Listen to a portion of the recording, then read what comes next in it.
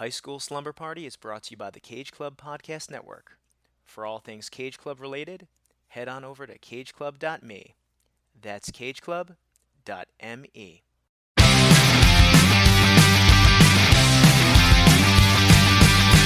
is out and it's Friday night. I'm all wrapped up and I feel alright.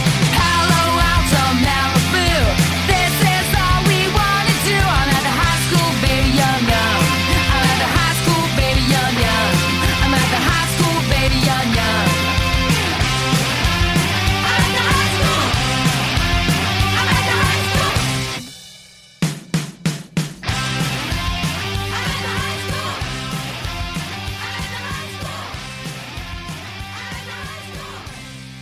Welcome, boyfriends, girlfriends, professional kick the can players.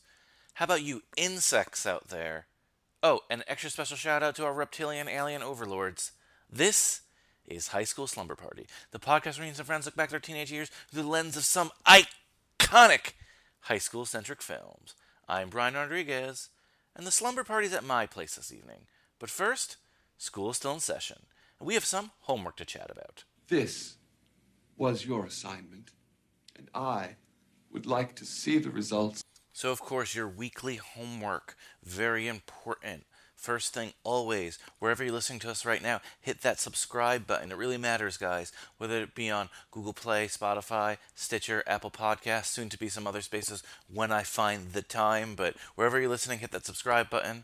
Of course, you can check out all old episodes on cageclub.me. That's cageclub.me. Our archive is there. It's the home of so many other great shows. You definitely want to check it out. Great pop culture stuff there, that's for sure. Regular homework, though, of course, is to listen to the last episode we had. And that was last Friday's episode. And it was a damn good one. The Godfather himself, Joey Lewandowski, was here. And we talked The Babysitter. Not The Babysitter 1. We talked that already. But we talked The Babysitter Part 2. I'm doing like the Ghostbusters Ghost Part 2 right now. But it's not called that. It's called The Babysitter Killer Queen. I've confused you. I'm sorry. Just check it out in our archives. It's a really fun episode.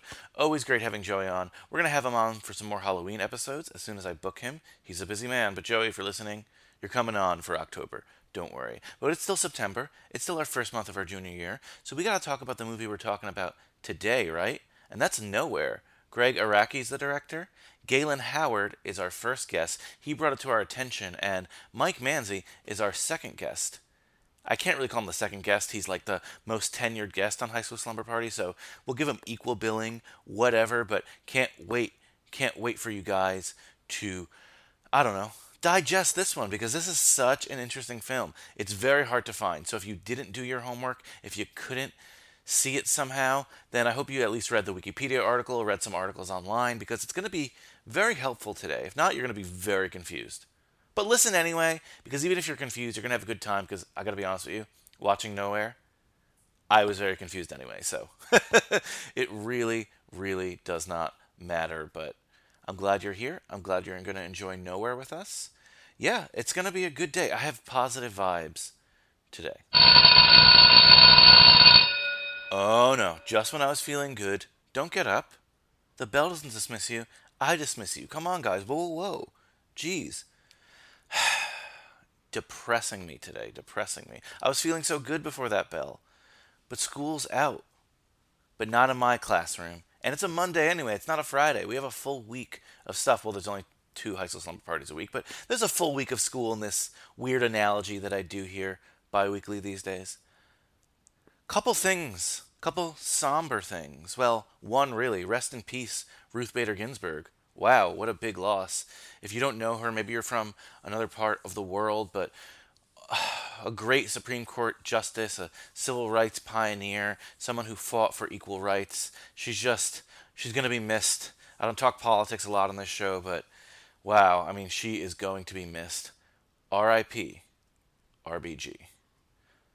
Should I do a high school movie news? Should I keep you longer in this classroom? Well, I'm not going to do an official one. I'm not going to play that cool theme song. But I will say, high school movie news related, did you guys watch the table read for Fast Times? First of all, topical. We just covered Fast Times with Dan Colon and a little bit of Christian Larson. You want to check that out on the archive. But wow, it had like Brad Pitt, Jennifer Aniston. it was just so good. I don't want to spoil too much of it, but Shia LaBeouf, let's just say he plays Spicoli, but he more is Spicoli. I'm going to leave it at that. Wherever you could find it, check out this table read of Fast Times at Ridgemont High. I'm usually not a big fan of these things, but this one was chef's kiss. I can't say enough good things about it. Oof. 2020 has been a really tough year, a really hard year, just emotionally draining year. But you know what? We do get these little nuggets of nice things like that table read. Of course, we have to endure a lot of really bad things, and I'm gonna give a shout out to my healthcare heroes as always. But 2020. I'm rambling now. I'm keeping you here. I'll let you go. Don't worry. We're gonna have fun today. So pack your favorite jammies. Tell your mother you're sleeping at Brian's, because we're about to get our party on. I leave you with a song on the soundtrack, kind of a controversial soundtrack because it's kind of the reason why the movie isn't more widely available today, but I digress. The song is by Hole, and it is called Dick Nail. Class dismissed.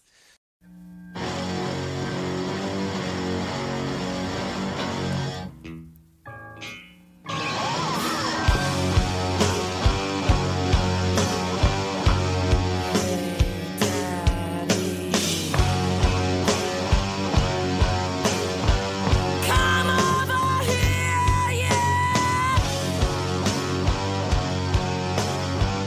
Got something for you.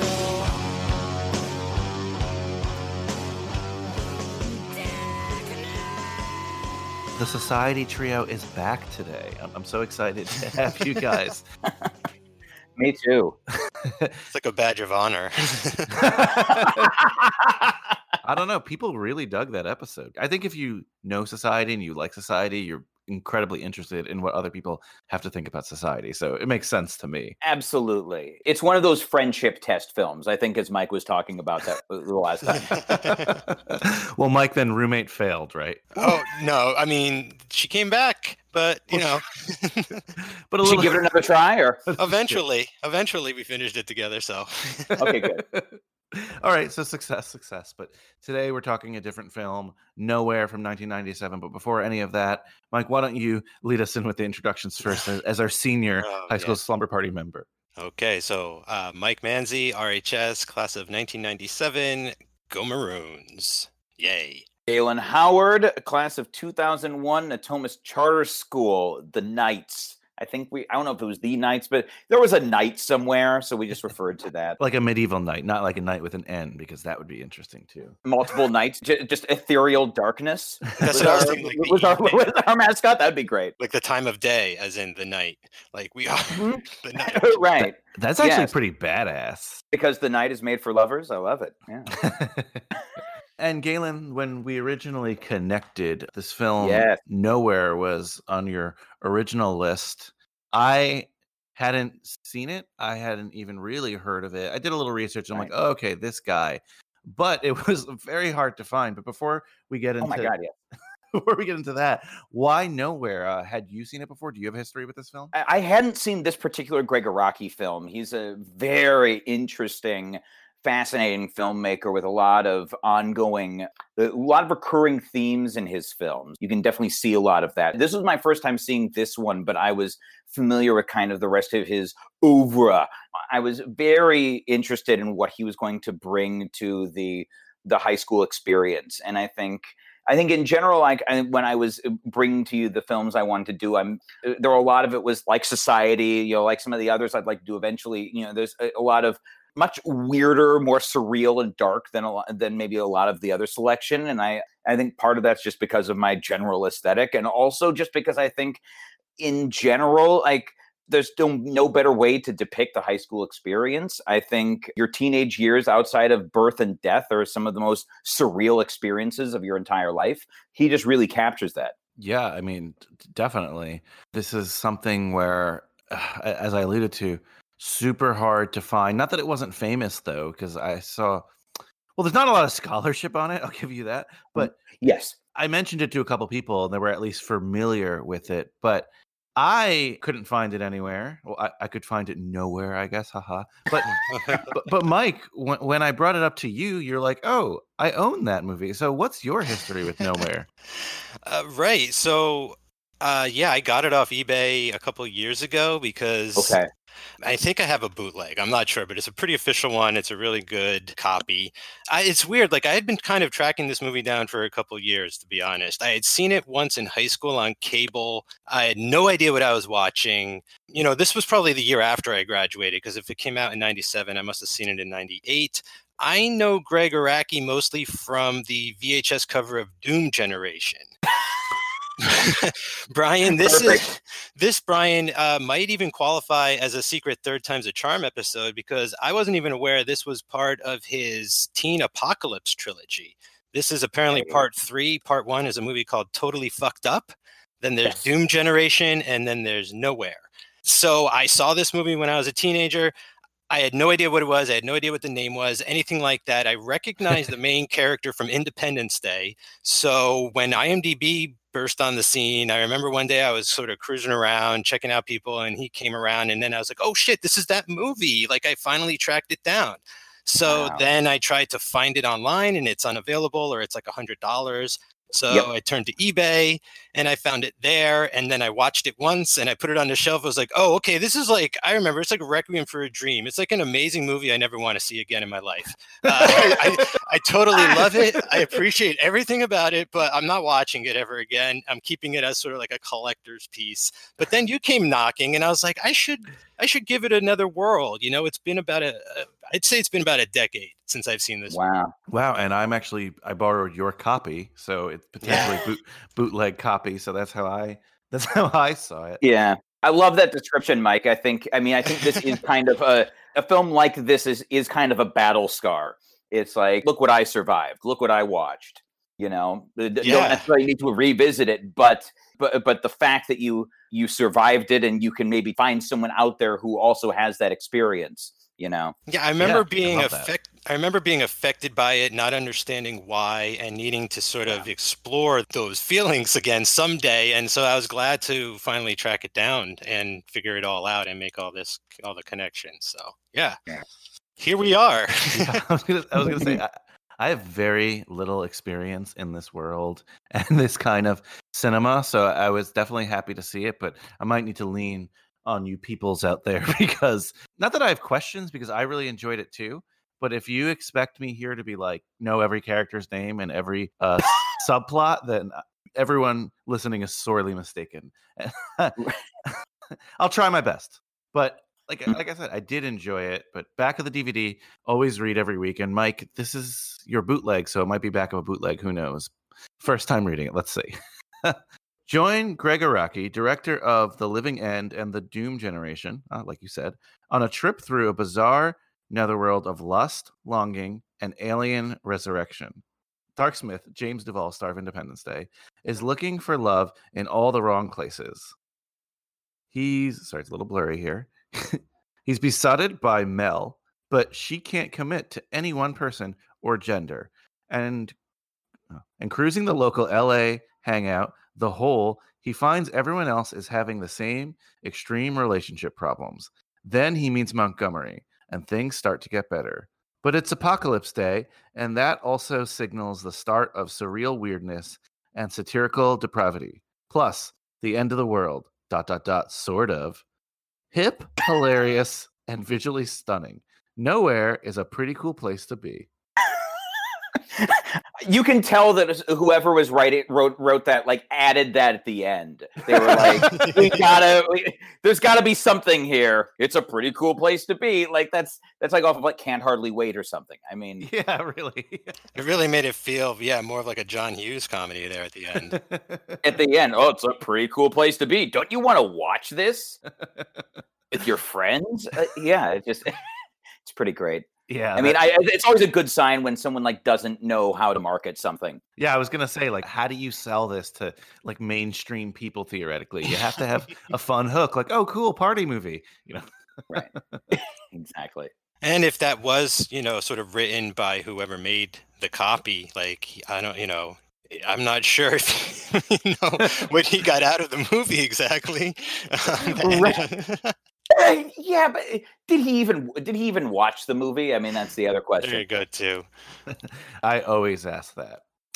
So production notes, as I said, Mhm. there's not too many. Mike, you stole most of mine. This is part of the Teen Apocalypse trilogy. Yes. And had either of you seen the other films in this? I still haven't, but I've seen enough of his other movies to know kind of some of the ongoing themes. Like End of the World is definitely an ongoing theme in that. That's he explores that in a lot of his other films. A more recent film called Kaboom was basically all about that, and especially kind of the youth culture fearing the end of the world is kind of an ongoing theme, which is interesting. Ah, that's cool. How about you, Mike? Any Greg Araki knowledge? Surprisingly, no, not really. Outside of the movies we were talking about, I've heard of Mysterious Skin. I mean, I remember that getting a lot of attention at the time that came out, and maybe that might have been around the time that I rediscovered this movie too. Maybe that might be one of those connections there, but. No, like I said, I saw the VHS box of Doom Generation every Friday night there on the shelf. Never picked it up, even though Rose McGowan was right there on the cover. That's how I sort of knew that movie from. Was like one of her breakthrough roles, I really don't know anything about him really outside of this. I mean, it comes across.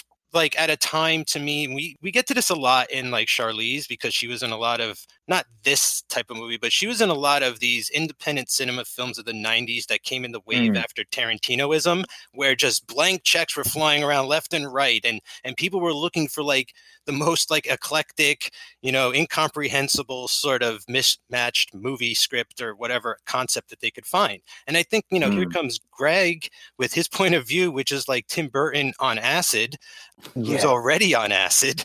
And I feel like it's like you strike gold, it's like all these weird little combinations of the moment, and this guy gets a shot. And as far as I'm concerned, like there's just no one else like him, and granted, I've only seen like maybe 1.5 of his films, but I've seen this one 3 times, and I can guarantee you, like, I've not seen an American film at least quite like it. I will only raise issue with you that I think Tim Burton is more on absinthe.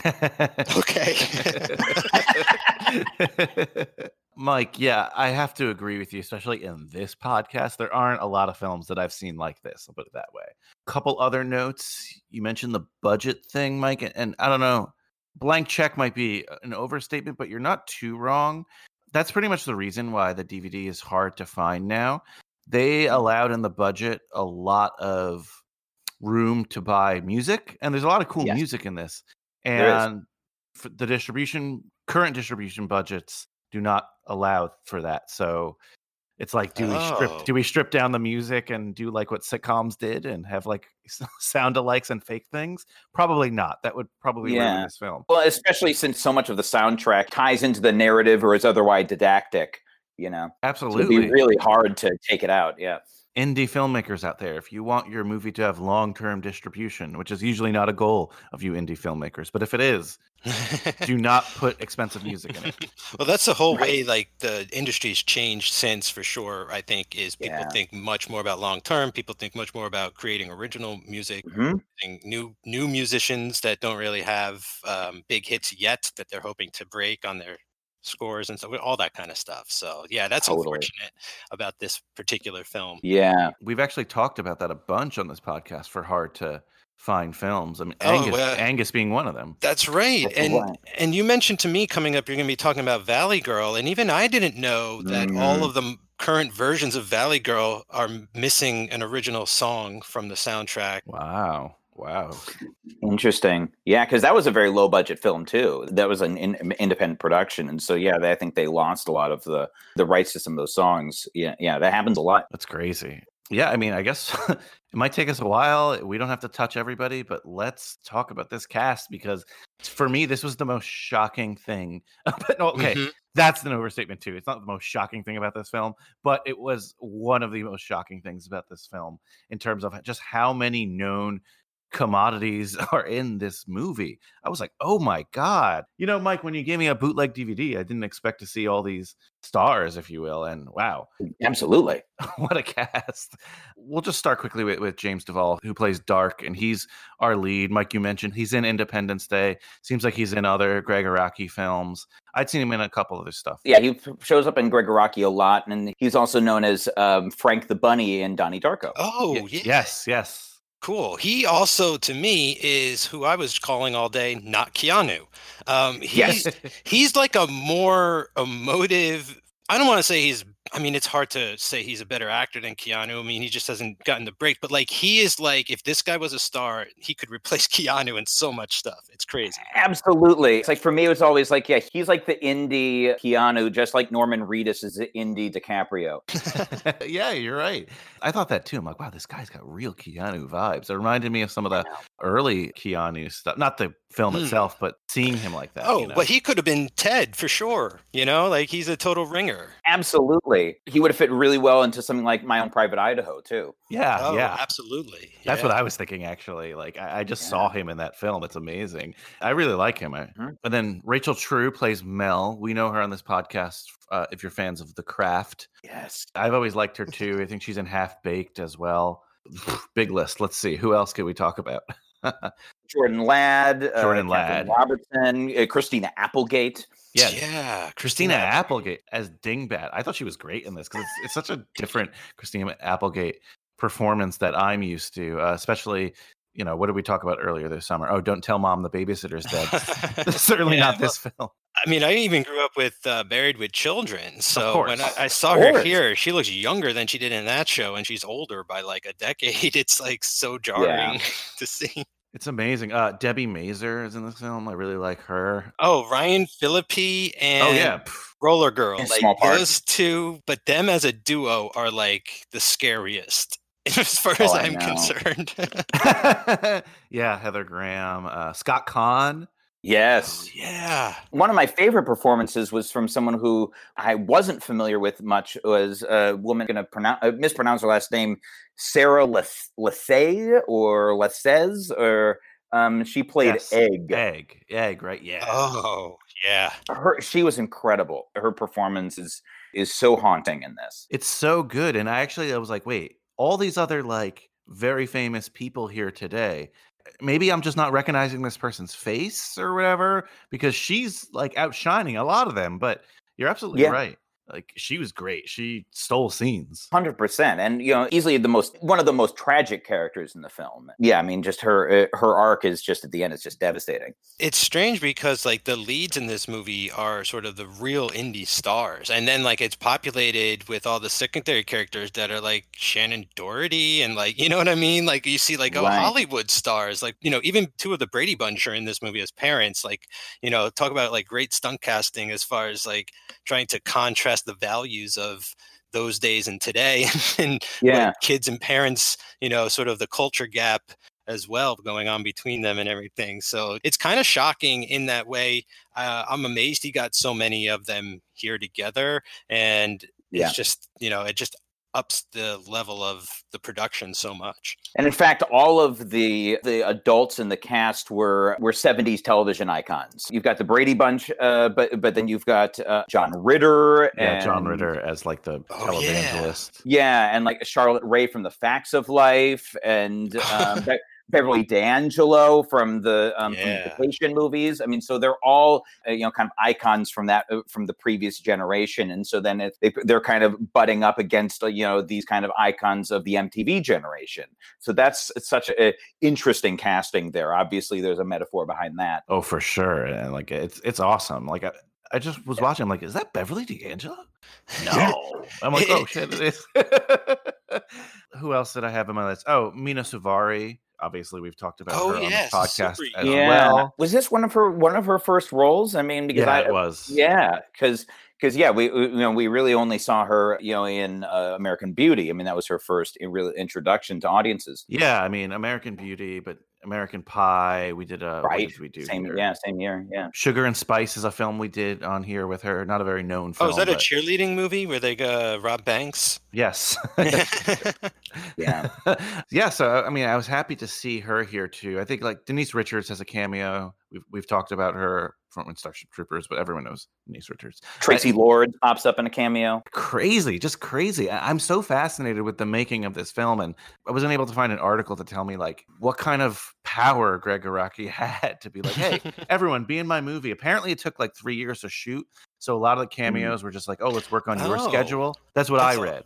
That's Oh, pretty cool. cool. I love that. I love to kind of hear. I mean, it kind of sucks it took so long, but there's a real like sort of. I mean, there's that same story about Swingers, right, where they would like shoot on weekends or whenever everyone can get together, and they just cobbled that movie together over as long as it takes. Like that's cool to hear. That's maybe why there's so many of these celebrities in here, because you could just shoot them whenever you could, and then just put it all together. Yeah. I mean, which makes Interesting. sense. You know, you have a hot indie director Yeah. coming up, and he's like, hey, want to be in my movie? We'll work on your schedule, on your time. It's only going to take a day. It's like, And I mean, Right. for someone who is born and raised and lived their entire life, in the tri-state area on this side of America, like I don't know exactly what it's like to live in California, let alone LA, right? But Yeah. forgive me, Galen, you're a Los Angeles resident, are you not? I'm a Los Angeles resident. Of California native, Los Angeles resident for 10 years. This movie kind of, I got a feeling of like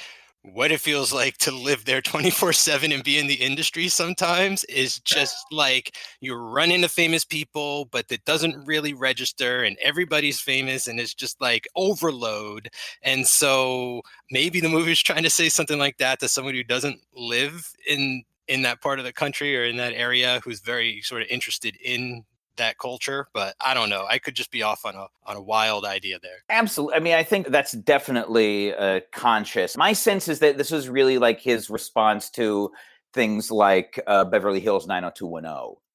Ah, yeah. yeah, that I like could see. Melrose Okay, good. Place. Melrose Place, oh. Beverly Hills, where there's this kind of very glorified sense of that kind of culture, and and he really wanted to show just kind of the surreal kind of warped mentality, and just that it is this sort of simulated reality. Yeah, I mean, maybe that's why this movie hit me so hard when I first saw it, is because I did watch like 90210 with my sister growing up, right? Because you have to share televisions. Or I was interested in what Brandon was up to. I'm not going to be.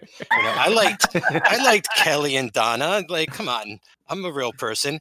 But you're right. Like, even watching it, it got so fucking boring because I mean, Kelly got a coke habit at one point, but it took so long for for anything interesting to really happen on that show. And then this comes along, and yes, it's surreal and heightened, but at its core, it felt so much more real to me. It felt like it was coming from such a more honest, realistic place of someone who had actually like been through it.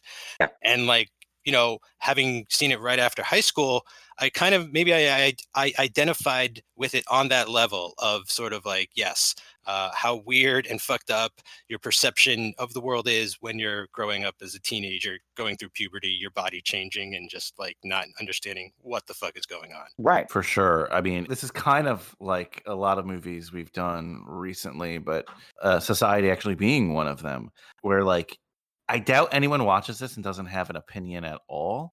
Right. You can't be neutral about a film like this. Yeah. And it really did stick with me. And, one of the things that I want to bring up too is just, this is one of the first, I guess it's a shame, but this is one of the first like movies we've done on this podcast. Not the first, but one of the first that just deals with like the LGBTQ experience, and specifically like bisexuality, which I mean, again, in 1997, it just was super amazing to see. Absolutely. Yeah, and I even feel like being a teenager at the time, like there's not a lot of this type of exposure in film and cinema. Like we're just hearing now about. If it makes a lot of sense, in hindsight, but the Wachowskis have come out and talked about how The Matrix is, a transgender metaphor at times. It's kind of what they're going for, Right. but it's a closeted view because they could not come out and say that with a major film like like distributed by Warner Brothers, you know, and like all that kind of shit. But Greg Araki could, and thankfully he could. And unfortunately, though, it did all have to sort of fly under a certain radar as far as exposure goes. But it is great that they are there and, you know, they exist in the first place. Right. That was definitely the, you know, kind of the divide at the time. It was either you had something like this that reached only a very small audience, or you had to very thickly veil your metaphors and messages to a more mainstream audience. Yeah, and I for years was that mainstream audience, and that's all I was seeing. So it was really cool to see the other side of that coin, if you will. So I mean, let's get into it. Let's talk about, I don't know, favorite scenes or moments, but just what were some things you sparked your interest in this film? I mean, visually, it's stunning. I think that the production designer just deserves Oscars. Oh yeah. It just, I'm also extremely impressed with its ability to maintain the tone that it goes for, like this very striking sort of it being sort of described as like an apocalypse, like is very fitting, even if the world doesn't end, because as a teenager, the world's always ending, you know? So like, I feel like it really struck that chord really well, where it's a movie, it feels like the world could end at any moment, but it's just another day. In a lot of ways, which is almost even more frightening, that, you know, he will go through this again and again.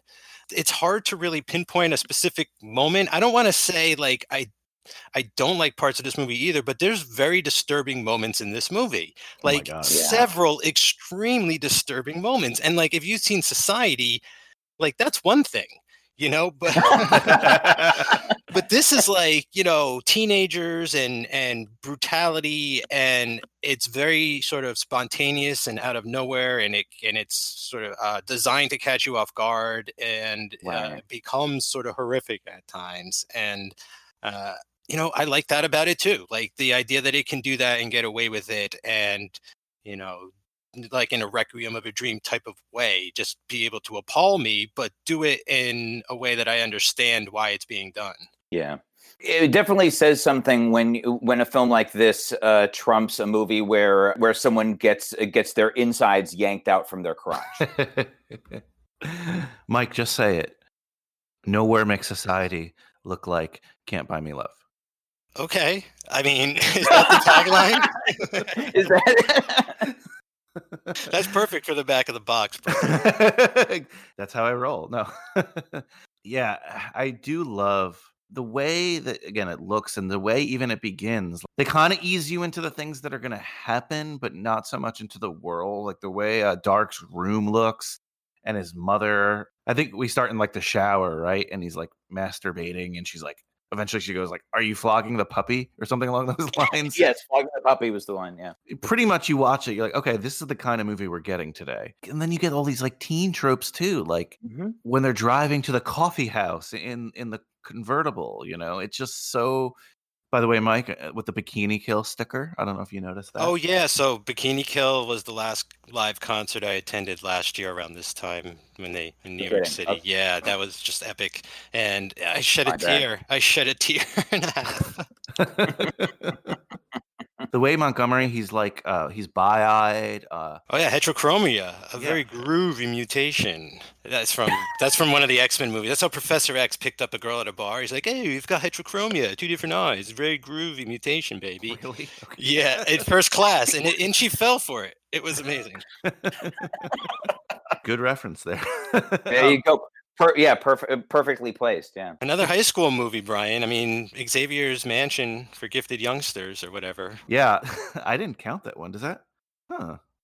Gotta add it to the list. Oh. The ever-growing list.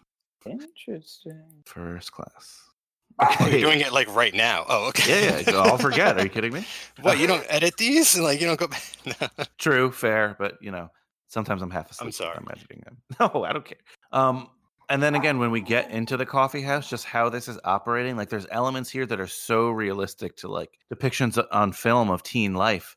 And then there's things that are just what they're saying is so crazy sometimes. I mean, what'd you guys think of this whole, I guess, this coffee house scene? Well, I mean, I went to coffee shops after school all the time in high school, so like, yeah, it's like this weird alternate version of reality, right? Where like they're doing things that high school kids are doing, but everything is just amped up to Right. like this extreme level. Because even the way they're talking with their accent or whatever, it's not quite Valley Girl kind of stuff, but it is very like sarcastic and all that. And like that's when I definitely discovered, sarcasm was in high school, and you really used to lay it on thick. So all the stuff they're talking about, like kick the can and shit, like almost doesn't even matter. Like I don't know what they mean by kick the can until like they're actually playing a game of kick the can, I think on Ecstasy. But Right. it's crazy how much they're, because I think they're also cutting class and things. So it's like amazing Right. how much they're doing normal high school shit, but how much it just doesn't feel like normal high school shit. There's a normalcy and mundanity to everything they're talking about, but the way it's delivered, it has this sort of it has this heightened quality to it. It's almost this sort of new wave kind of prose kind of way of speaking. Yeah, like Shakespearean by way of Venice Beach.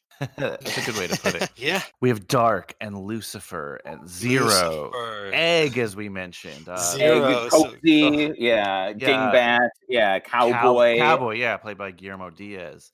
Yeah. I mean, like, I wondered at one time if they were just all nicknames or something like that, because no one ever called me Mike in high school. They always called me Mans. I mean, that was just like even an abbreviation of my last name. It's like, what the fuck? Like, I don't even remember where that came from, but like it kind of just stuck. And so I wondered at one point if that was that. But then, like, when his mom calls him Dark and adults refer to these people by those names and stuff, I'm like, no, Right. like, these are their names. And like, maybe that's why, they need therapy.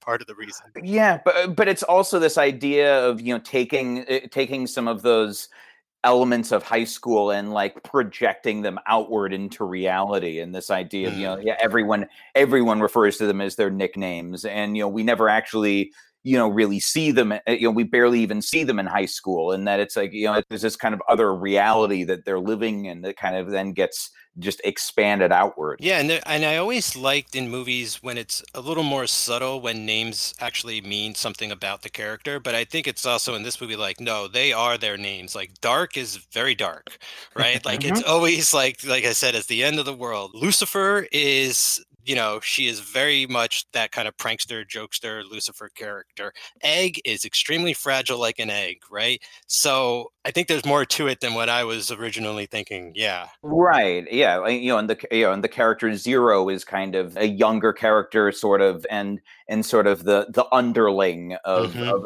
everyone else. Yeah, like zero experience. Yeah. Zero experience, zero status. Yeah, kind of the underdog. Yeah, and just some of the lines I would write down, or in terms of that, or like the names of places. Isn't the club called the Butt Crack or something? Yes. But like, how refreshing to not have to code anything, or to use a code that is, I don't know how to exactly say it, like maybe breakable or like already known in a way. Like, you didn't, like, I think the people that he made this for know what he's talking about. Not that he didn't make this for everybody to enjoy, but I think that, he certainly has a crowd that he might have been targeting, and anyone else who got into the crossfire, like the more the merrier probably.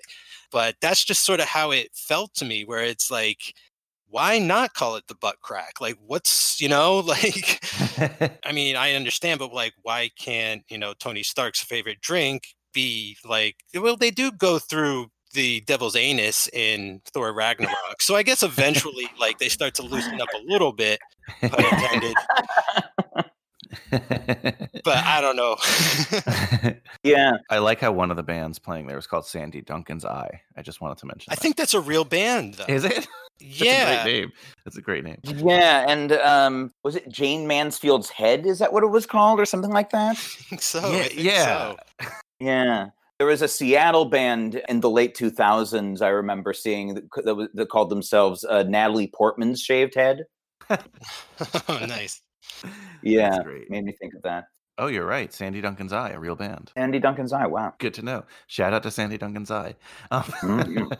Oh, yeah, there's like this meet cute in the bathroom here too, right? That's like not like a meet cute you've ever seen in any other movie, I'm sure. It's like this hot celebrity guy, supposedly, and just runs into Egg in the bathroom. And you think they're going to have this beautiful story, and we'll get into how that turns out. How that turns out, yeah. Well, yeah, and there's this kind of meta quality to that, because they say something about like, oh, he looks like one of the guys from Baywatch, and that is an actor from Baywatch. Oh, okay. That makes so much sense. That's awesome. Jason Simmons, it was an Australian actor who originated on Baywatch. That's so cool. Not everything about that character, but not everything, as we'll find out. No, but I mean, also, like, what a interesting choice for him to take. Like, where I don't know, I'm glad he wasn't afraid that people would confuse him for his actual character, considering he does play someone who's on Baywatch. And right, and that he's willing to kind of comment on the sort of comment on the role that those kind of iconic characters would play at the time, and the kind of idea that how so many people would idolize these certain, especially like young people coming of age would idolize these certain kind of heartthrob characters, and then in a way kind of be betrayed by them, because they are just characters. They're unrealistic amalgams of unrealistic expectations. I definitely remember getting a sense of, so I mean, maybe not being able to put my finger on it, but watching this and seeing like all these other famous people show up, being like, oh, like they're not the people they play on that show. Like they're actors that like have range and like to do other stuff. And I think this was one of those movies that, believe it or not, like kind of sort of, I mean, I did see it when I was a teenager. So like it kind of did open my eyes a little more in that regard, to be like, never sort of prejudge what an actor like can or should do. Like everyone sort of has the ability to expand or try whatever they want. And while I don't think everybody who's in this movie is necessarily successfully doing what they're doing or whatever, I'm glad that like Ryan Phillippe's here, I'm glad that it's Christina Applegate here. It messes with your senses in a really good way. And I think even the characters that aren't as strong as some of the others, even if their performance kind of misses the mark, I think in this sort of surreal world that he's created, even when it doesn't work, it still works, because it's kind of, it almost is like commenting on the fact that this performance is out of place. It does almost have that kind of meta quality to it. It's weird because it feels like it could get away with anything. Like like it breaks the rules so soon and does things so immediately. That like, and it keeps going like till the end, like it keeps going, and it's always like you never know what's going to happen. So for him to be able to keep that up, like he really could have done like he did anything he wanted, and I think that is just like remarkable, really. That I mean, like some films. Yeah, like some films like started around like a 2 or a 3, and before they get to a 10. And this one's like, I feel like starts at a 10 and like ends up at like a 25. Yeah. Yeah, and I just like, I'm going to mention a movie later that kind of, I don't know, it's in the same kind of tradition, but it sort of fumbles the ball in a way, not necessarily its own fault or anything, but again, just like the stamina of this, of the production, just like always floored me the most. Just the energy behind it and the ability to keep that up. Yeah, I mean, that's a testament to it as well, considering what I mentioned before, that they shot it over a long period of time, that they were able to keep that energy up. But I guess when you have such a vision like this, it's not as crazy as it seems. And also, not that I didn't follow everyone's story, I want to be clear, but like it was moving so fast that it didn't really matter.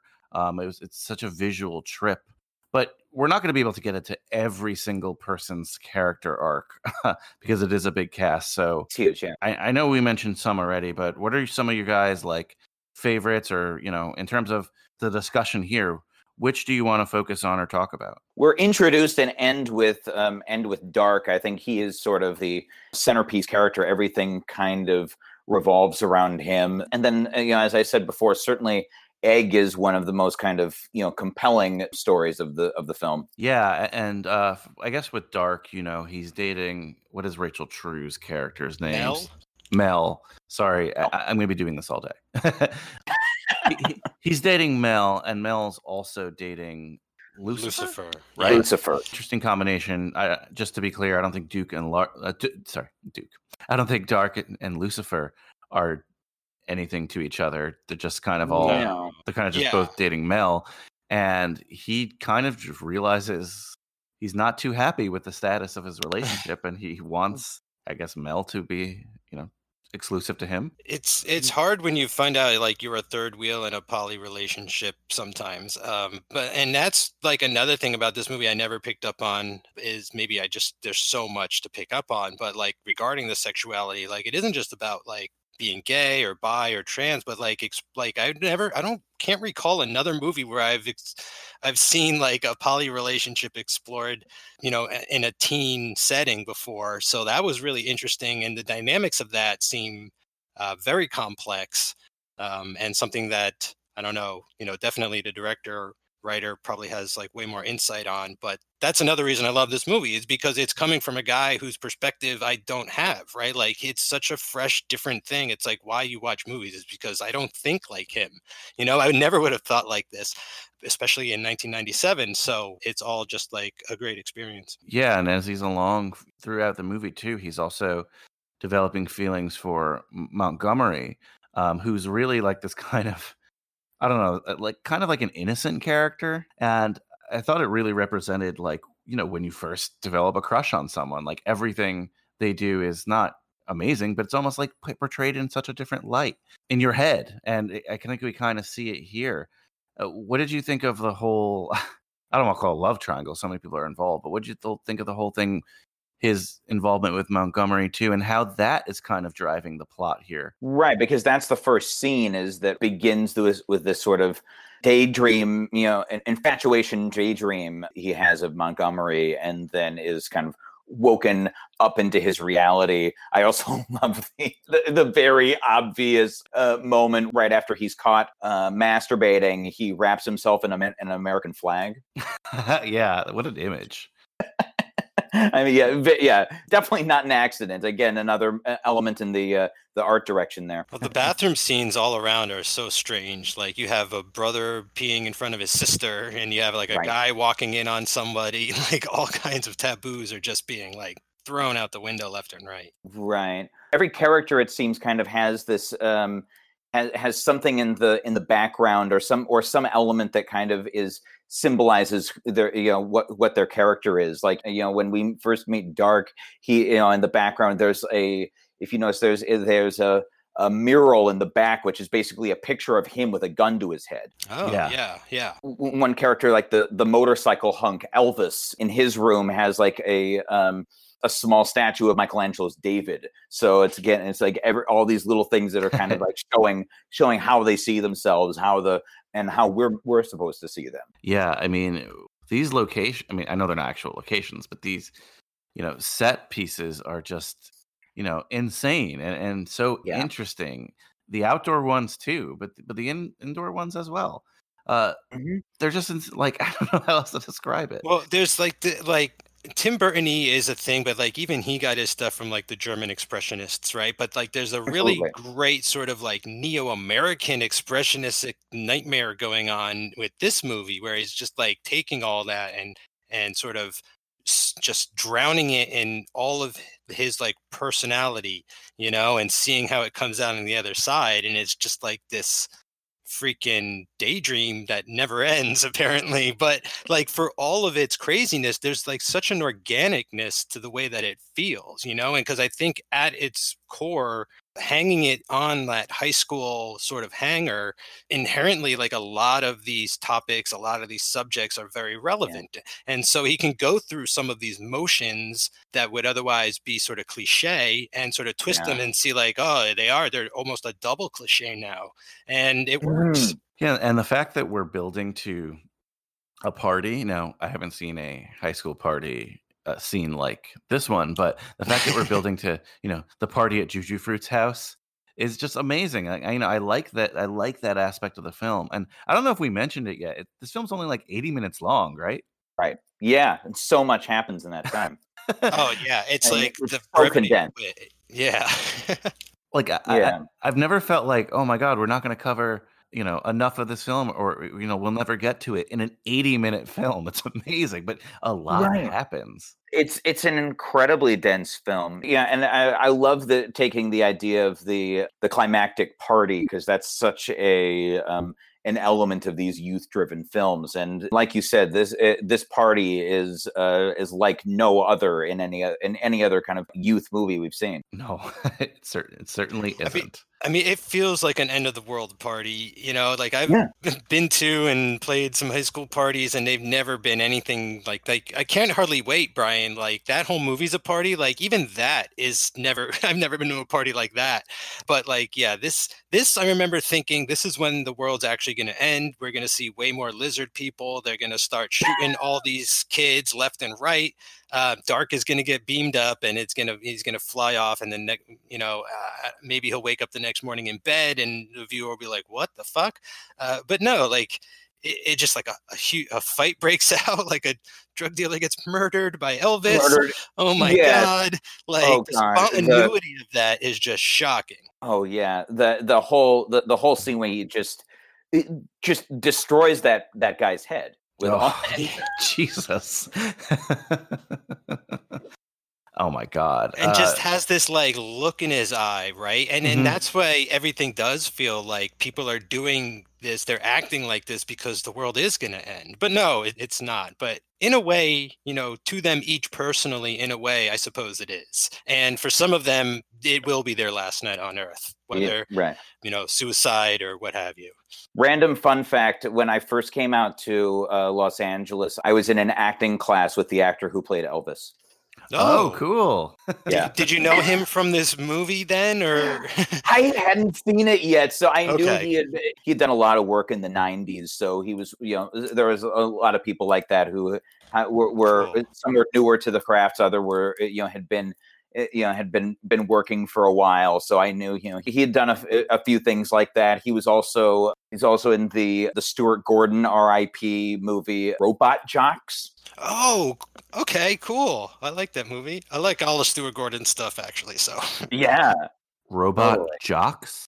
yeah, Jocks. it's kind of like Pacific Rim without the monsters. Like it's just about jocks who fight with robots. It's kind of in the title. It's kind of like Pacific Rim by way of Roger Corman with a little more money. Ooh, I like it. I don't know if you remember, was it that Hugh Jackman movie where him and his son did Rock'em Sock'em Real Steel? Robots? Real Steel, yeah. Yeah, it's sort of like big real steel, like really big steel.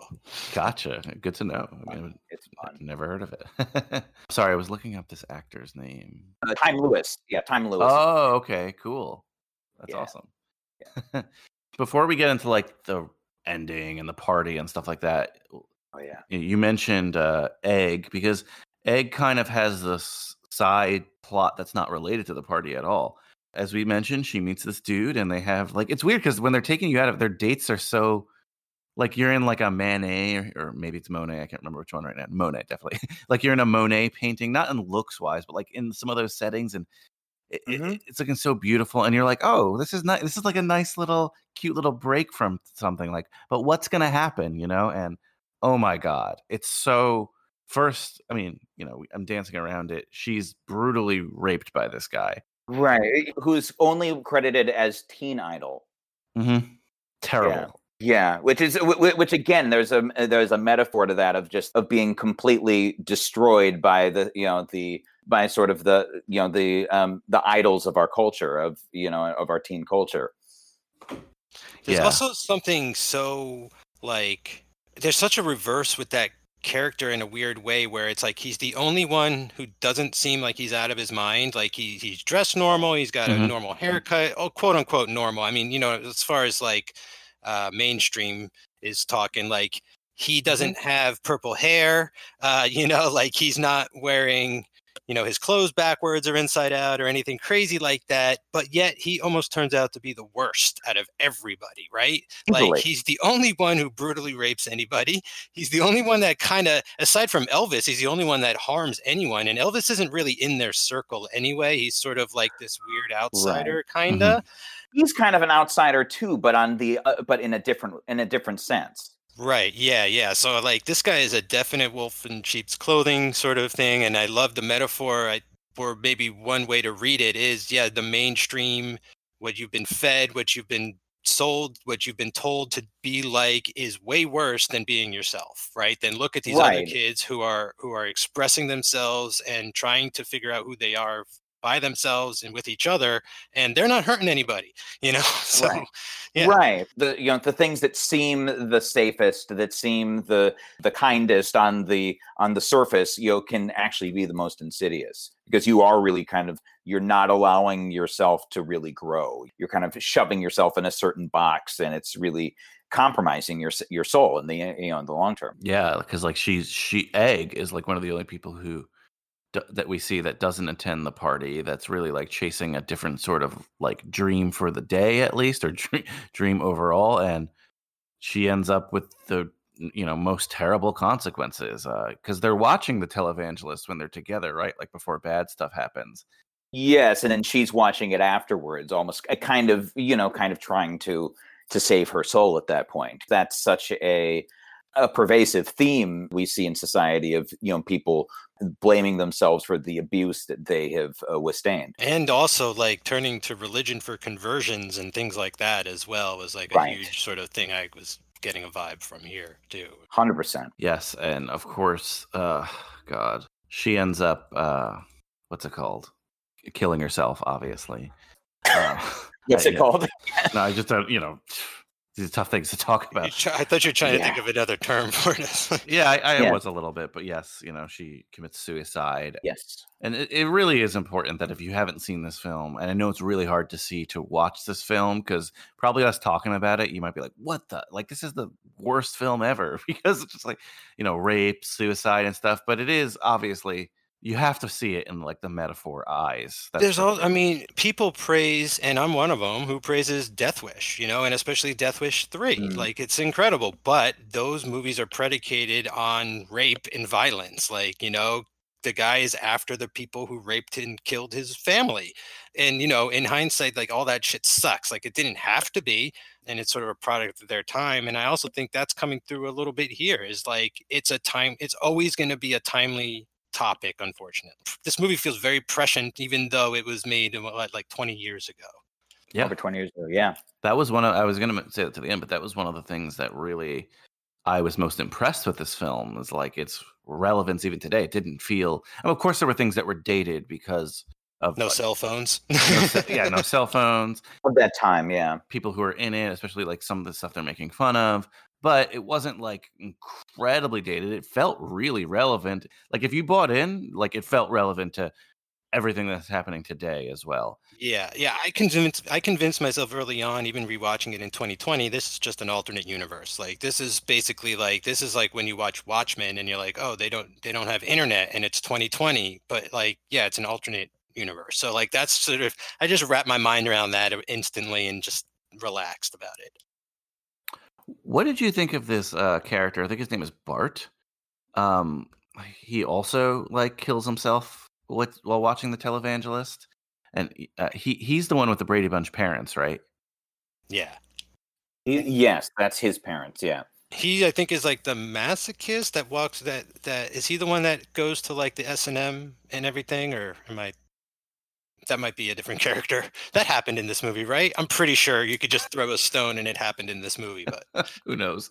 Yeah.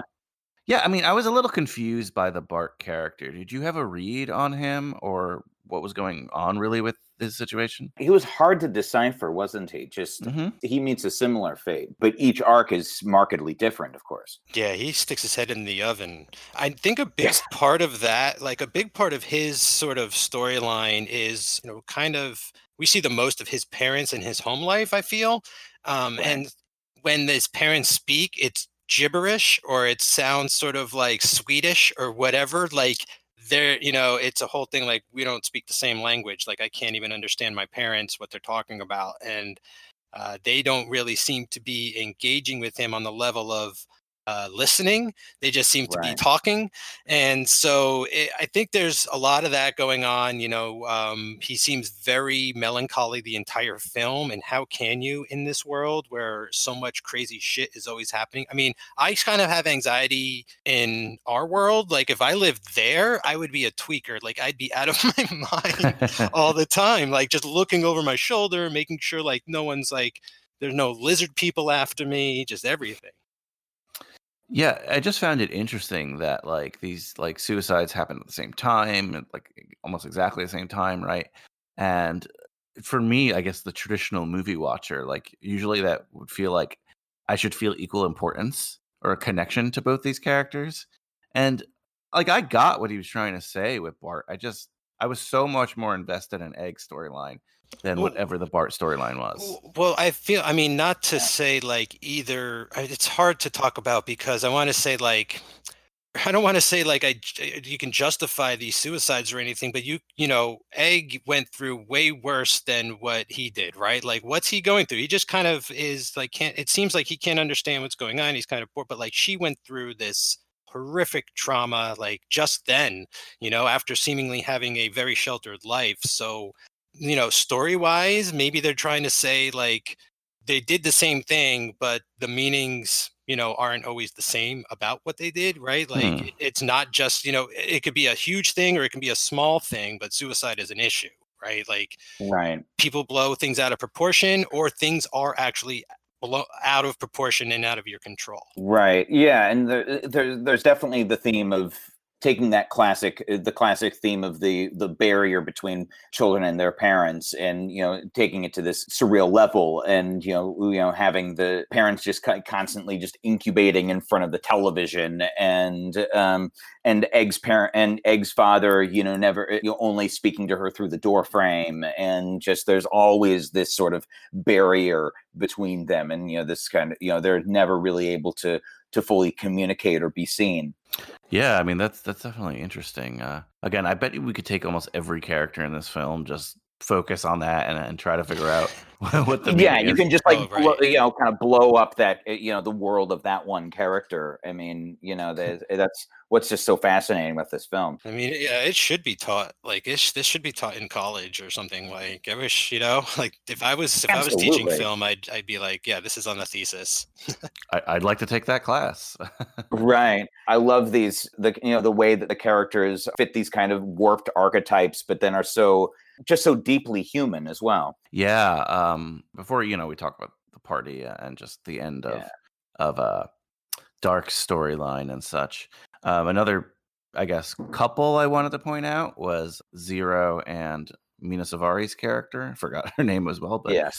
I mean, what'd you guys think of these two almost youngins, if you will, like trying to like score that party invite and just then having that kind of iconic like moment at Lookout Point or you know, that classic moment that's very quickly interrupted. I liked seeing it because it was just so tropey, but like I liked seeing it in the backdrop of other things. I was them. Like I remember, because I have older siblings, so I remember always wanting to go along and go to the parties when I was too young, and they were old enough, and all the high school parties, and when I was still in middle school and everything like that. So I completely identified with those two. Maybe the most back you know, when I first saw this, it's like like always kind of just like nothing to do. You're too young to, you know, to drink or anything, so you just go searching for something to do. I love that. I mean, I did not have a girlfriend at that age. They seem extremely young to be that sexually active because they know a lot, but you know, good enough for them. They seem responsible enough. Like, funny enough, they seem like two of the more well-adjusted people in this entire movie, the two youngsters. Yeah, well, you know, give them a couple years, we'll see what happens. Yeah, exactly. Wait, I think my wife's about to come in, so give me 1 second, because the doors and the dog will bark. Yeah. Behind the scenes. Womp, womp, womp. This is the show behind the show. The show behind the show. That's right. Nope, just a menu guy. So bummer. Does he have thoughts on this? Yeah. Hey, menu guy. Just show him one scene of random scene. People go, hold. Skip to like 15 minutes. Yeah. I'd listen to that podcast. just inflicting this movie on unsuspecting people. I'm just going to put you in a room for 78 minutes, and I'll see you then. What's your thoughts on Nowhere? Where were we? Oh, I just wanted to like point that couple out because I was interested in their story. I don't know why. Maybe because I'm trained to be, especially with this podcast. But I was super interested in finding out what was going to happen to them. So the party at Juju's Fruits, does it meet your expectations? It exceeded mine in terms of the fucked upness. Also worth pointing out, Juju Fruit is played by one of the members of the Butthole Surfers. Oh, okay. Oh, yeah. that's cool. Matthew Haynes. They were huge when I was in high school. Them in Ministry, Absolutely. I had those albums. Hell yeah. Hmm. I guess. Wait, does kick the can happen before the party? Yeah. Okay. Right? Yeah. Just before, right? Yeah, I'm getting like the order confused. I mean, understandable. Yeah, because they're talking about it in the same breath. It's like we're gonna, do kick the can. We're gonna do the party. Yeah, I mean, any thoughts on kick the can before I guess we really talk about the Well, party? I think the only way to make kick the can exciting in the modern age is on hard drugs, right? Right. Like who? I mean, I could understand when kick the can was invented, there wasn't a lot of shit to do, for excitement and entertainment outside. So like, I just got a kick out of them playing like this super old game that their grandparents played, but putting like this incredibly new spin on it by like, we're gonna drop first, and then we're gonna try to play kick the can. And then they're And I not think- really gonna yeah. play kick the can. We're probably just gonna pair off and like have sex or something. But Right. Yeah. I mean, I think that is there's such a truth in that depiction of the idea of people wanting this kind of experience, this really profound experience on drugs when you're at that age, and so often you would just end up doing something pretty innocuous and stupid. yeah. Yeah, I was really curious about this as I was like moving along in the movie because I'm like, are they actually going to play kick the can, or is this some slang for something else? But- Yeah. And then it's literal, and then they are literally playing kick the can, and the idea that it's just that there's all this sort of mythos built around a juvenile childhood game. Yeah, it's so brilliant, I think. and this is where Montgomery kind of goes off, right? And I guess eventually, Yeah, where he kind of comes back. Yeah, yeah, he returns and then right. he goes away. It's very interesting. We'll get to his ending for sure. Oh my goodness, yes. His Kafka-esque fate. Oh my goodness. Yeah, a lot of different things there.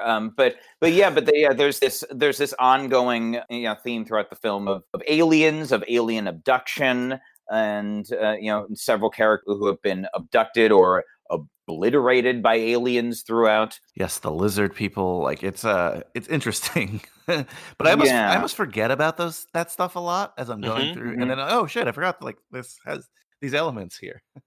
Right. It's kind of like this. I don't know if it's supposed to be like a red herring where it's like maybe this really is, like I was saying, like an alien invasion movie or something. But I think ultimately it comes down to more about like alienation than actual aliens being setting foot on our nation. Right. We are the aliens, right? Essentially, Yeah, and this idea of being abducted, of wanting to escape. I mean, in addition to like this end of the world thing, like Gregor Araki has also used this idea of alien abduction. I mean, that was a big in his movies. That was a big element of Mysterious Skin. Alien abduction is used as kind of a cover up for childhood trauma. And so in this one, it's I don't know how did you feel it fit in thematically? What do you think was kind of the thematic underlayer to the this idea of alien abduction? I honestly wasn't sure. I was going to ask you guys. Not that I hated it, especially I do like the ending, and we'll talk about that. But Oh yeah. like I said, I kept forgetting about it almost, to be completely honest with you. While all this other Sure. stuff's going on, it was something that just kept, oh yeah, there's this. Oh yeah, there's this. Like, I wonder how they're going to pay this off. It's probably not one of the things that stuck out to me the most until the ending. Like, I almost thought, like, are they hallucinating or something? Like, is it real? So it wasn't. Yeah, but like it is paid off. I was thinking all those too, Brian. Was he just hallucinating that? Is it part of his psychosis? Because like it almost doesn't, get resolved or come back at the end. And then part of me was like, is this just like an Independence Day joke? Like, is this seriously just thrown in there to say like they're making fun of big giant blockbuster alien invasion apocalypse films with a guy who starred in one of the biggest alien invasion, movies ever that was ever created. Right. I mean, that's a good call. I wasn't even thinking of that either. I mean, with the references they make throughout the film, it's certainly within the realm of possibility. Yeah, There no, is for so many sure. of these- Wow. There's so many of these meta pop culture references throughout. That's why we talk a film out. You discover some cool new things. Well, it's yeah, and I remember Galen when we sort of all mentioned 90210 earlier, and there are like 2 or 3 people from that show popping up in this movie, so it's all like That's right. twisted, interconnected. Yeah. incestual, if you will. I don't know. Right. Yeah. I'm trying to think of the more taboo way to put it. Right. So it all kind of culminates at Juji Fruit's party. So at this party, this is where Dark this is when he confronts Rachel True's character about a bunch of stuff. She ends up with those twins. The two blonde twins. They are famous twins. I just don't know from what. Probably like a Doublemint commercial or whatever. I mean, knowing this, yeah, that would something like that. Dark kind of realizes that, like, she's not worth it, and he doesn't really know what to do when Lucifer is also kind of like pissed off at what's going on, right? Because like he kind of just wanted Mel for his own, but right. When he sees like, hey, it's not just a me problem, it's just this is more of a Mel quote unquote problem, but she's just doing her thing, that like maybe I should reconsider it. And that's you kind of knew that he was like gravitating toward Montgomery. Absolutely. I guess, what'd you guys think of the ending before the ending? Well, I'll put it that way. There's the moment he kind of redeems himself because there's Egg's brother, Ducky, tries to drown himself in the pool. And so in altercation is interrupted by that. And then they end up saving him. So that kind of takes him out of his other situation and kind of allows him to, redeem himself and kind of save this disastrous party a little bit. Yeah, this party is out of control. It's like, but what a great backdrop to sort of clear the air for everything, because a lot of stuff did really happen in high school parties, like tons of drama always unfolded. Yeah. So all that feels very organic. Yeah, this is like every single party in high school in one night. Yeah. I like what you say about him sort of redeeming himself, Dark, because I think once Lucifer is sort of like, oh, I could kind of handle Mel going out with Dark, but not going out with like all these other people either. So Right. It's like really interesting to see everybody's breaking point or what it causes to strain them and things like that. But then to just be sort of like do this heroic thing almost on instinct, you're like, oh, he actually, like, whether he knows it or not, like, he values life. Like, he's just saved this dude or helped save this guy and stuff. And like, I feel like that's really contrary to his character's beliefs a lot of the time, where he's just like, it's not worth it, nothing's worth anything, why can't I be happy and everything. Right. So I thought that was very interesting that he reacted in that way. Exactly. Yeah, because it's really his. I mean, it's so much an ensemble piece, but I think it is his story that kind of drives it. It's because he's the one who I think overlaps with the most people, and and he's the one who's going through so much in this whole day, and just at this party, going from saving Ducky to then when he goes to the bathroom, he witnesses another alien abduction, and then leaves that only to see the character Elvis killing the guy. What's the character's name? Handjob over the botched drug deal. Yeah, right next to him too. Like he's just talking to Handjob. They're hanging out, and all of a sudden, like he shoves him down and just completely destroys his head with a toaster. Jesus, yeah. Time to leave that party. There's you always know when to make an exit. The good ones do. That's for sure. That's for sure. It's all about knowing when to make that exit. Important skill, we'll put it that way. Right. So he finally, he makes it out just at the right moment. Were the cops ever like a factor to show? I think everyone was more sort of afraid of the Atari gang showing up than the cops. I mean, who isn't? Very fair. Yeah, pretty much. Very fair. Yes, the Atari gang. How would we describe them? They were so interesting. They're just like this futuristic, LA gang. Like I wonder if they're almost like a joke on how out of proportion. I mean, maybe sometimes rightfully, but just like how out of proportion the media would do like Bloods, Crips, and East Coast, West Coast battles and things. It made you feel like Warriors was a real thing in LA, like the movie, like that there were roaming gangs that dressed up like people. And I think maybe this might have been sort of a comment on that, being like, it's not like the baseball Furies are literally roaming the streets out here. It's not those types of gangs. Yeah, but in this movie it is. It was like Warriors by way of Barbarella. Yeah, that's right. That's a good way to put it. They almost look like at the end of Rocky Horror, how like their Right. original like outfits from space that they Right, come the out space wearing. outfits- the space outfits at the end with with Raph and Yeah. exactly.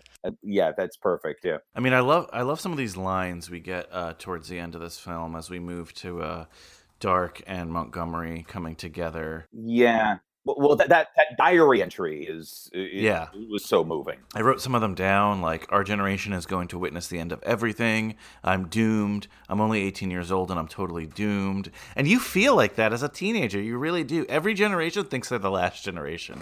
I got a real kick out of that, like in a positive and like an emotional way, if that makes sense. Yeah. It made me feel for teens of this generation and what they're going through now, where this might be the end. I don't know exactly what's going on outside every day, but yeah. Well, it's always something unprecedented. I think every generation, not to get too off topic, but I think every generation goes, has that kind of unprecedented thing they go through. I mean, like, when I was a kid growing up, it was, it was like the Iraq War. And then 10 years later, it was 9/11. And, there's always something where it's like, are we going to live through this? Are we going to survive this? And, I mean, we're still here, but it's like, there's always that moment of like, well, this is new. Yeah, I mean, and I think like the alien invasion for them kind of symbolizes it, because it apparently is happening or it could be happening, but so many other things in their own lives as teenagers are taking precedence over it. I know. Speaking of which, I read that apparently on the second day of filming this, they Art Imitating Life, they experienced the LA earthquake. Oh wow.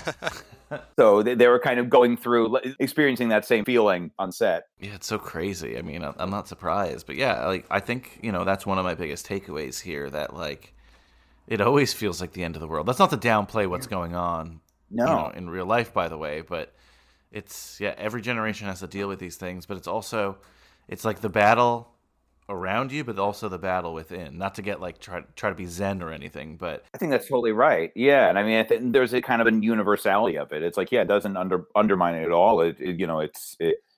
We all go through that in one way or another. And it's especially like highlighted, I guess, when you're a teenager, when you're growing up, when you're starting to realize these things. It's that whole innocence lost thing. Like, I love the way that this movie kind of builds to these conclusions. Well, it's interesting. I think earlier at one point we mentioned that it's almost like they talk in this weird sort of twisted Shakespeare, but I also feel like this entire movie has that type of merit where it's like this incredible tone poem that establishes, maintains, and I think really communicates a certain feeling and emotion of what it's like to be a teenager, and especially from Dark's perspective and point of view. Like, I feel like everybody can relate to him on one level or another, and so that's not easy, man. Like that, that's hard to, like, even for someone with a vision to stay true to that vision and be able to execute it. It takes a lot of talent. Yeah. And you think this movie is going to kind of have a happy ending, right, with Montgomery? Like, it seems kind of hopeful. I know, like, you just, like, I don't know why I trust this movie. Oh, my God. Like, every time, it's so abusive. It's so crazy. They tease you at the end, but who wants the honors? Who wants the honors?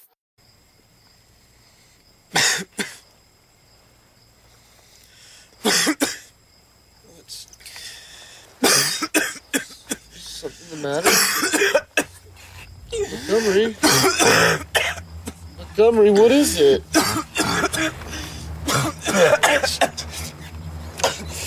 Montgomery! Tell me what it is! Please! Montgomery! Oh my God! Stop!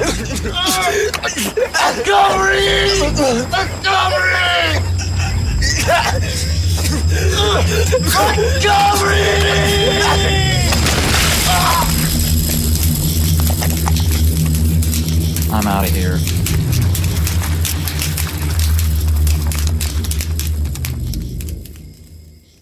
I mean, I don't know. I mean, it's Brian's show. I mean, I just feel I like the guess. most unpredictable thing that could have happened actually happens, but like also feels like super appropriate at that time at the same time. And basically Montgomery just like starts feeling like sick. He's like, I don't feel so good. He explodes and turns into a cockroach. Like a huge, giant, metamorphosis-sized cockroach, and just says like, "I'm out of here." I'm out of here. And scurries out the door. Hard out. The end. Yeah, that's literally what I wrote. Montgomery blows up and turns into an insect. Wow. Yeah, like I wasn't. Yeah, at first I wasn't sure as like after he got probed, like did they like breed insects inside him that exploded? But then I was like, oh, but he is talking in Montgomery's voice, even though it's like it's this big bloody mess, and then there is a big giant bug. It's like, okay, I guess it is still. I guess we are to believe that it is still Montgomery, but in just a big gross cockroach. I guess so. I mean, I feel like also the interpretation is like whatever you can come up with could probably fit as an answer. Like for me, what I was like trying to cobble together like a meaning behind it, and it's like, well, as soon as Montgomery sort of gave in to what he wanted and feeling, maybe that changed, and maybe he decided that's not what he wanted, and in the most sort of abrupt, drastic way possible of representing that, like he completely switches species and leaves the room immediately, only to leave our hero completely befuddled and not ever and getting completely alone. Completely alone, right? And not getting what he actually deserves, which I felt was this guy actually deserves to be pretty happy. Like I'm on Dark's side. I was really rooting for him. Absolutely, yeah. I mean, I think there is that. I mean, there is like that thinly veiled idea of being of feeling alienated, and then and then having the ultimate form of alienation, being represented by turning into an alien bug. And I love how he just kind of, I love with that kind of Corman style effect of just like the sort of bug sort of awkwardly like sideways falling out the window. Yeah. That was really cute. I like that. It reminded me, I don't know if you guys have heard of Joe's Apartment. Of course. Yeah, it reminded me a lot of that. Here. You have? That's a high school movie? No, we've talked about it. You've brought it up before. Referred to it because first technical MTV movie ever. So brought it up on the Beavis and Butthead episode, and I think another thing. But yeah, nice. Joe's Apartment. Classic. For me, yeah, it just like reminded me of just we've all been through it, right? Like where we really put our trust in someone, and they violate that trust in one way or another, and maybe violate's too strong of a word, but yeah, we all like it's the feeling of a broken heart exemplified by him turning into an insect. Right. Yeah, I mean, I think we've all had that moment where our first moments of getting our heart broken, the first moment where we truly make ourselves vulnerable, and then it usually is followed by feeling completely alone, completely abandoned, completely isolated. Ain't it the truth? Jeez. So yeah, I mean, this is how the movie ends. It's you're welcome. Yeah. How many more subscribers are you going to get now, Brian? People are going to be leaving in droves, being like, "What are they watching over there?" I mean, I don't know. I'd like to think the fans of Greg Araki and the Teenage Apocalypse trilogy are gonna I'm gonna be sign on for the long haul. Oh, that's a better call. Yeah, hopefully you'll reach out and find even more fans, Brian. Like this could generate a whole new audience. True. It's the niche, you know. Yeah. I know. Yeah, I was hearing an interview with him, and Araki described this trilogy, like the theme of this trilogy is teenagers living under the shroud of doom, which I just thought was great. I think that pretty much sums it up. Yeah, that is great. I love that. I think it's so helpful too for teenagers because a lot of times I don't think you can really pinpoint your feelings or what you're thinking a lot, and for him to put such a sort of fine point on it, and by saying, no, you're experiencing dread and doom. Like, let me just tell you. And that way you can at least, like, cope with it or deal with it or figure out, how to work around it and stuff. So, I mean, if someone had said that to me as a teenager, I think I'd have had maybe, like, a bit of an easier time. That's a good call. Yeah. I mean, if someone had said to me, being a teenager is kind of like exploding and turning into an alien bug. I'd be like, yes, finally. Anything else you want to mention in regards to Nowhere? If not, we'll just get into our questions. But I mean, there's a lot here. So if there's anything you think we skipped or you wanted to particularly bring up, let me know. So I was just going to say, like, I think we covered a lot. I can't think of any specific moments necessarily, but I am going to, make myself, or I'm going to tell myself to go and watch more of Greg Araki's movies. I want to finish up this trilogy. I want to see his more recent stuff. Like I am, I'm at the beginning of the episode. I was like, oh, I never want to watch this movie again. I was kind of joking. I'm just, it's just an intense movie. I would watch this again. I think I would encourage people to check out his work. He is very much his own artist. I don't think a lot of people are doing anything close to his stuff. And so I'm actually really glad that Galen suggested this and had an opportunity to explore it further. Yeah, we may need to get together again and do the other films in this trilogy at a later date. That's true. They're all teenage-based films. So yeah, that's a good call. Yeah, I'm glad we were able to get into this one. I think this is it's a good introduction because it is kind of it's very much an everything, including the kitchen sink kind of movie. He just goes completely, full stop on this one, and it's an incredible ride. The visuals are incredible. I also encourage people to check out his other films. If you want a real contrast to this one, but still completely batshit, as the movie Smiley Face with Anna Faris, which is kind of his version of like a stoner comedy. I'll definitely check that out. That's this is my first Araki film, so yeah. Okay then. A lot of these awards seem silly for a movie like this, but we're gonna do them anyway. Sure. Wooderson Award. Is there a character here who stood out more than some others, or who you would have liked to seen get more screen time? A lot of characters here, so actually this award I feel like is applicable. Like if you're like, oh, that storyline seemed cool. I mean, it could be. Pick one. It's true, right? I love. I've said before that I loved Egg's storyline. I could have seen more of her. There was obviously a finality to it, and I think it was handled beautifully. Yeah, I don't know. There's so many. There are those 3 Valley girls that were like the first to get evaporated by the alien. We just see a little bit of them, and then yeah. And I forget who that was. There was it was some incredible cameo, and then only to be obliterated. There's so many. I struggle because I feel like there's so many people, but everybody you get, just maybe you get enough because what you get is so intense with everybody. It's like you could sort of expand on everything, but you get enough, I feel, for this movie. Surprisingly, I feel like if I want to see any more of anything, it's some adults. Like I want to see Beverly D'Angelo with an extra scene. I want to see John Ritter in an extra scene. Like it's that, maybe it's that kind of stuff, just to get like a little more of an imbalance, even though we do get a pretty big one, of how sort of the adults are running around in this universe compared to the children and stuff. Like, how are they acting? Doesn't seem like any of them are very responsible either. So probably just go like that. That's a good call. Now, this award, I don't know if it's applicable, but Long Duck Dong Award.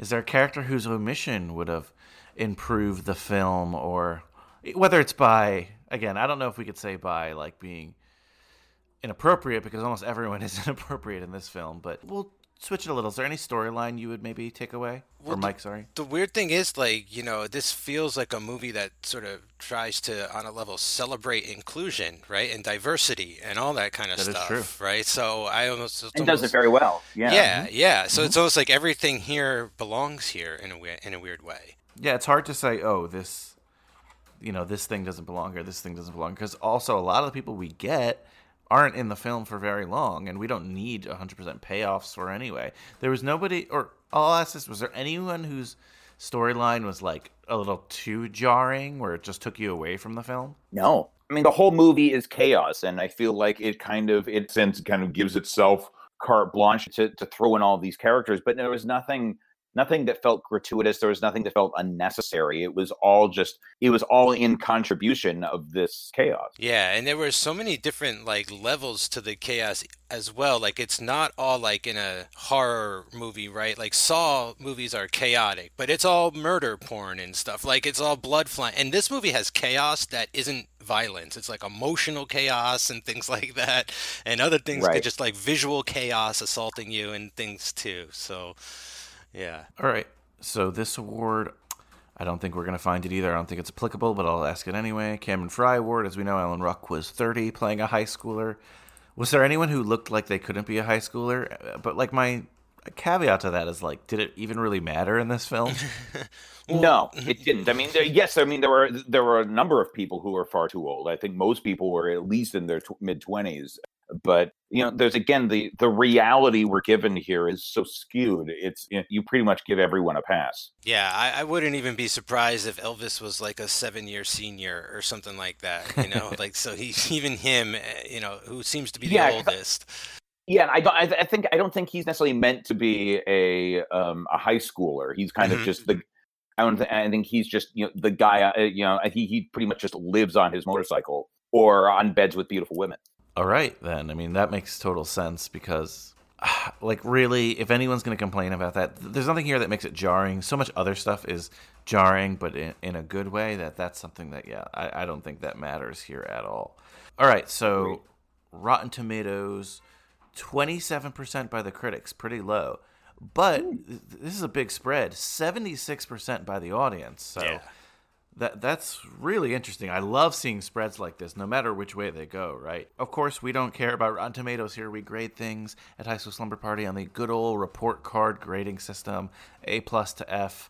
Mike, why don't you go first? What will you grade? Nowhere. I mean, this is a difficult movie, but I'm gonna give this thing I have to give it a solid A. Like it's pretty remarkable. Like extra credit and all that kind of stuff for this, above and beyond. Maybe A+ then, I guess. I don't know. I'm a if you listen to the last couple episodes, I've been throwing A's left and right. Like I'm the worst teacher. A's are more fun. Yeah, A's are more fun. And I mean, what can I say? Like I got that much out of this movie, and I really think people should check it out more. So I want to kind of get on that hype train a little bit here in 2020. Let's do it. A+.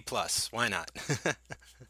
How about you, Galen? Definitely all for the accolades for this film. I film like this almost defies a rating system or a report card system. It pretty much just kind of makes up its own rules. This film would go to like one of those like freeform schools where there are no grades and like everyone's given like and everyone's given a ham sandwich at the end.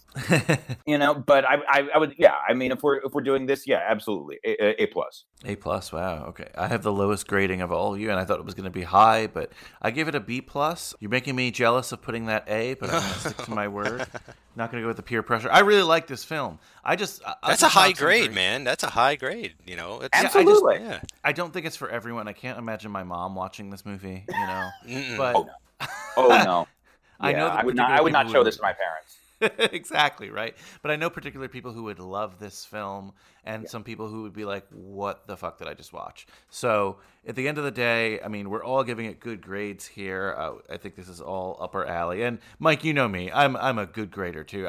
It's so much fun being positive. So much more fun being positive. And it's so hard, too, with this movie in particular, because I feel like very little compares to it. You really have to leave America to find stuff close to this kind of stuff. That's my frame of mind was.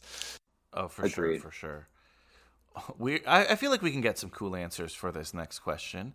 So if all of us are at our high school slumber party together and we're bringing our custom-made sleeping bags that are nowhere themed, what do they look like? I'm beating everyone to the punch, and it's going to be the big bloody bug. I like that one.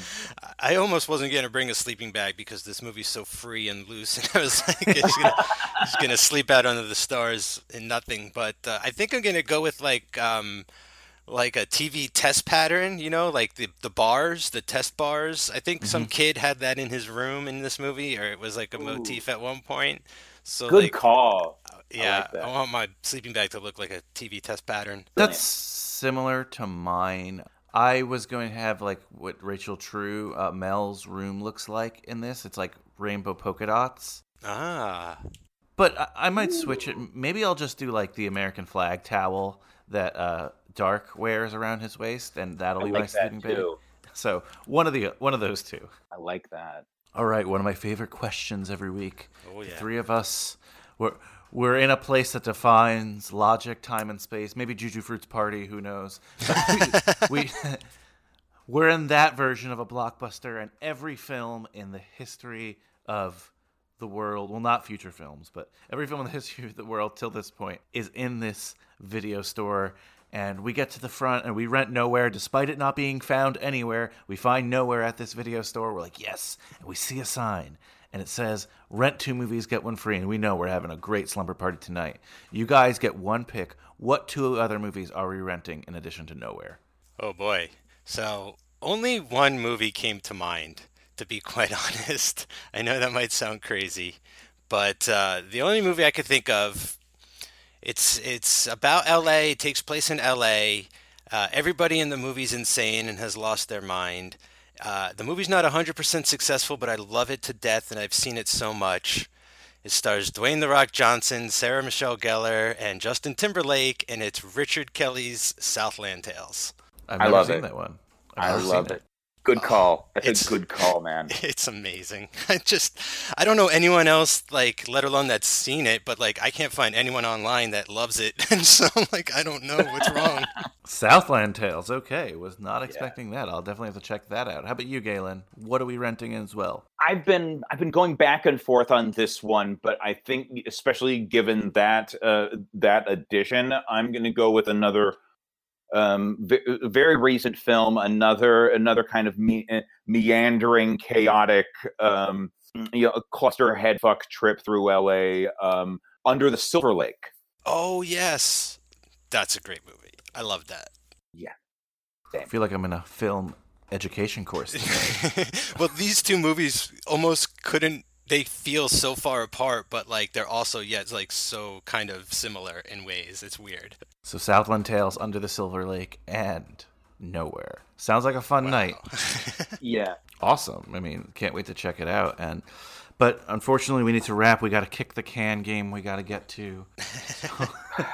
every night before the big party. So, where can people follow you, find you, check you out? What is your internet presence if you like to have one? I can be found on at Instagram, Galen Howard, at Galen Howard, and you can see random photos, random wackiness. No giant bloody bugs, but I'm working on it. Yeah, you can find me and all my work online at cageclub.me. Check out Third Time's a Charm. New episodes every third of every month. Then there's all the other stuff I do at Joey. So Cage Club, Keanu Club. We're just wrapping up Hanks for the Memories.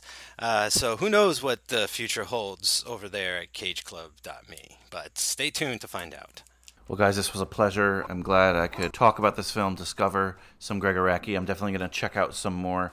We'll get on the trilogy someday. I think I need a little bit of a break, but excited to, talk to you guys again in the near future. Thanks as always, Brian. Thank you very much. Thank you, guys. On listening to that one again, I think I enjoy the film Nowhere more, if that makes sense. I don't know. That was a blast to talk about. Gregg Araki, we're definitely going to check out more of his films. So big thank you to Galen. Big thank you to Mike. And if Galen sounded a little wonky at times, apologies. We had a pretty bad connection, but I had fun. I feel like they had fun. And I hope you had fun too. Woo! So your homework for next week? Oh my God, it's epic. It's a big one. The Godfather himself, Joey Lewandowski, has been waiting for this one. He's been getting on me to do this one, but I feel like we had to do it. We had to do it at the beginning of our junior year. I kind of wanted to do it for episode 150, but didn't work out with, coordinating with the guest and stuff, or my other guest. It's not a big deal. Who celebrates 150 anyway? That was last week. I didn't even realize it was 150 when I put it out. I know that's contradictory to what I just said, but a couple weeks ago, I thought I could do 150. Once I knew I couldn't, I didn't really care what episode 150 was. But The Godfather, Joey Lewandowski, was on 150, so great. And he gets a gift for episode 152. This Friday, we are talking one of the greats, guys, one of the most iconic teen movies of all time. Where's Alicia Silverstone when I need a clue? Boom! We're talking Clueless. So, okay, like right now, for example, the Haitians need to come to America. But some people are all, what about the strain on our resources? And it's like, when I had this garden party for my father's birthday, right? People came that, like, did not RSVP. So I was, like, totally bugging. I had to haul ass to the kitchen, squish in extra place settings, and, like, people were on mismatched chairs and all. But by the end of the day, it was like, the more, the merrier. And so, if the government could just get to the kitchen, rearrange some things, we could certainly party with the Haitians. Wow. You guys talk like grown-ups. Oh, well, this is a really good school. Mr. Hall was way harsh. He gave me a C-. Well, he gave me a C, which drags down my entire average.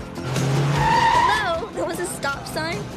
I totally paused. You try driving in platforms. Oh! Should I write them a note? Ew! Get off of me! As if. Cher's got attitude about high school boys. It's a personal choice every woman has got to make for themselves. Cher's saving herself for Luke Perry. Cher, you're a virgin? I mean, I'm not prude. I'm just highly selective. I mean, you see how picky I am about my shoes, and they only go on my feet. Nice stems. Thanks.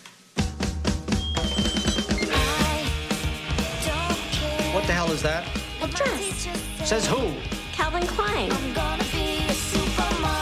What are you doing? Yo, you're getting on the freeway! Get out of the freeway!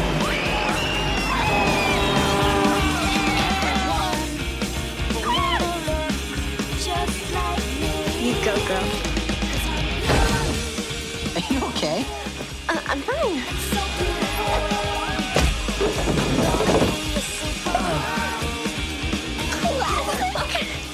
Whatever. Did I miss something? Is Big Hair back? Amber, my plastic surgeon doesn't want me doing any activity where balls fly at my nose. Well, there goes your social life. I'm gonna be a supermodel. I'm gonna be a supermodel. Woo! I'm excited for this one. And we have a great guest. We haven't heard from her in a while, but she's coming back to life for us, and I'm so excited. She is the resident Clueless expert, the resident Amy Heckerling expert on the Cage Club Podcast Network, and that is none other than Cara Gale O'Regan. So do your homework, watch Clueless, and listen to the episode on Friday. It's going to be epic. I promise you that. We're going to get into the nitty-gritty of Clueless. Wear your yellow plaid. It's going to be a day. Whatever, I don't know, other lines from Clueless, I'll get better at them by the end of the week.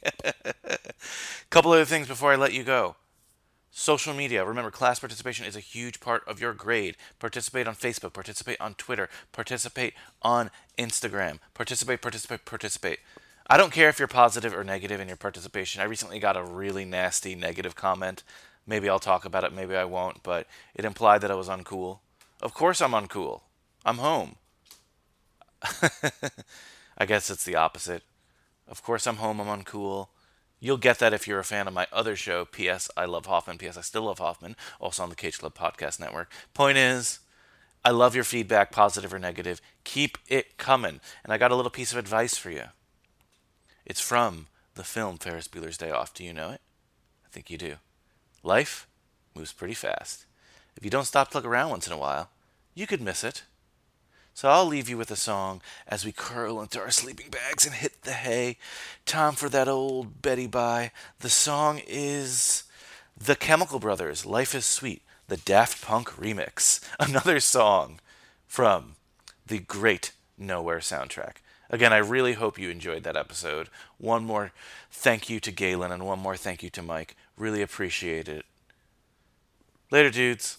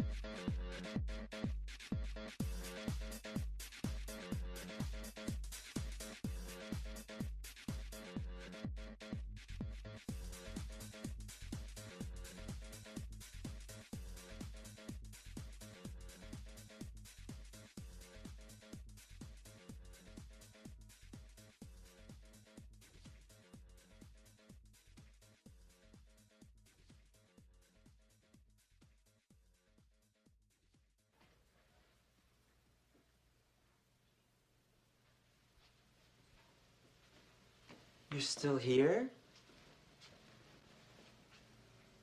It's over. Go home.